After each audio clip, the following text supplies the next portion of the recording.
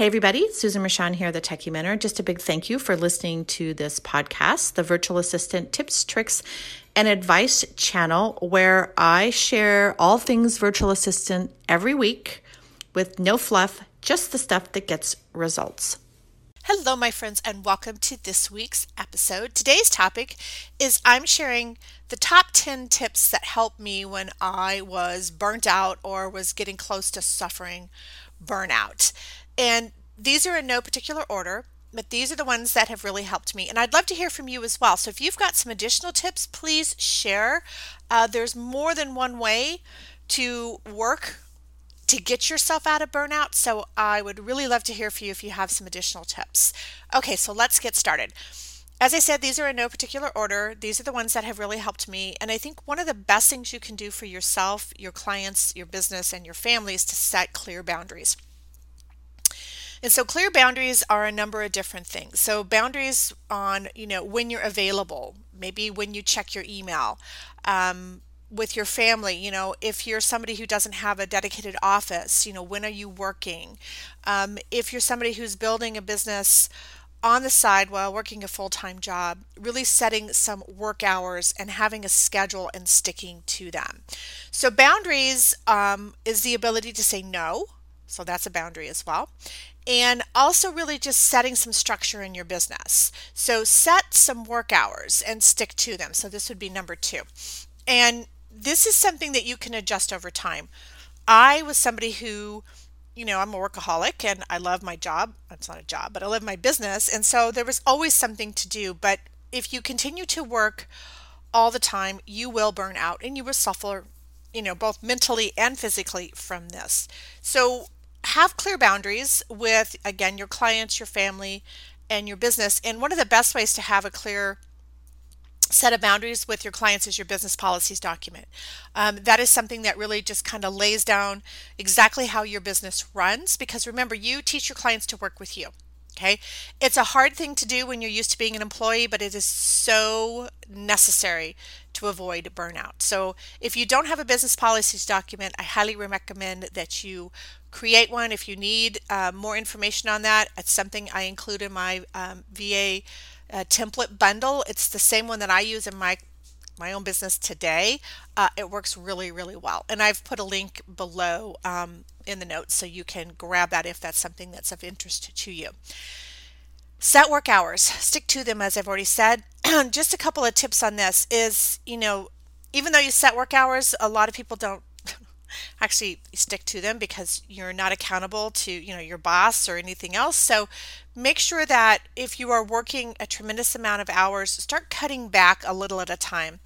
You may not be able to go from, I don't know, let's say you're doing 10-hour days to 8-hour days overnight. So you might just want to slowly, cut back on 30-minute increments until you're getting to only working, because my guess is that you wanted more freedom and flexibility, and that's why you created your business, but you may end up working more for less money than when you had a job. So you really need to kind of revisit what is your work schedule.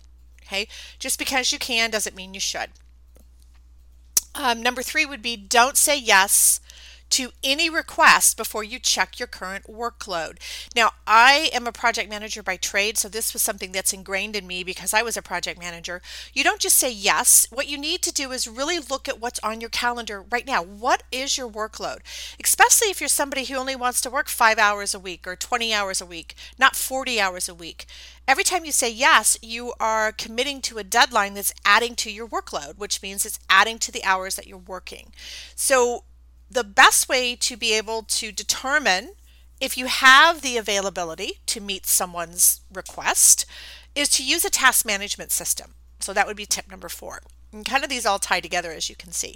So a task management system is where you are going to put all the work that you do for yourself, for your business, for your clients, because that's all part of your workload. And make sure your task management system has a calendar that allows you to see what you're doing on any given day so you can judge whether or not you have the ability to take on somebody's additional project or work without overworking, which leads to burnout. Right? So task management systems, there's tons of them. My best advice to you is try before you buy, because they all do similar things. It's all about, is it intuitive to you? But do make sure they have a calendar so you can kind of see everything. Tip number 5 would be to automate your business as much as possible. So put your business systems in place. So your key business systems, the 4 pillars of your business are marketing, sales, delivery, and operations. You can automate the processes behind those by using some of the tools such as Honeybook or Dubsado that will automatically have workflows that once you do something in their software, it does all the rest of the work for you. But before you can set up your tools such as Honeybook or Dubsado, you need to make sure that you have your processes defined, and then you simply put them in the tool and it does all those heavy lifting things for you.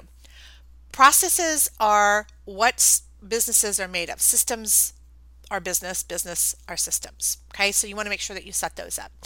And tip number 6 would be work in chunks. So if you're somebody like me who is easily distracted, I have to work in 30 to 45-minute chunks and then take a break. And the Pomodoro, what's it called? The Pomodoro method is a really great method. There are all kinds of tools that you can put on your phone and your desktop to really help you just work in chunks and then take breaks, so you are avoiding the burnout, but you're also making sure you're focused on work in small increments if you have, ADD like I do.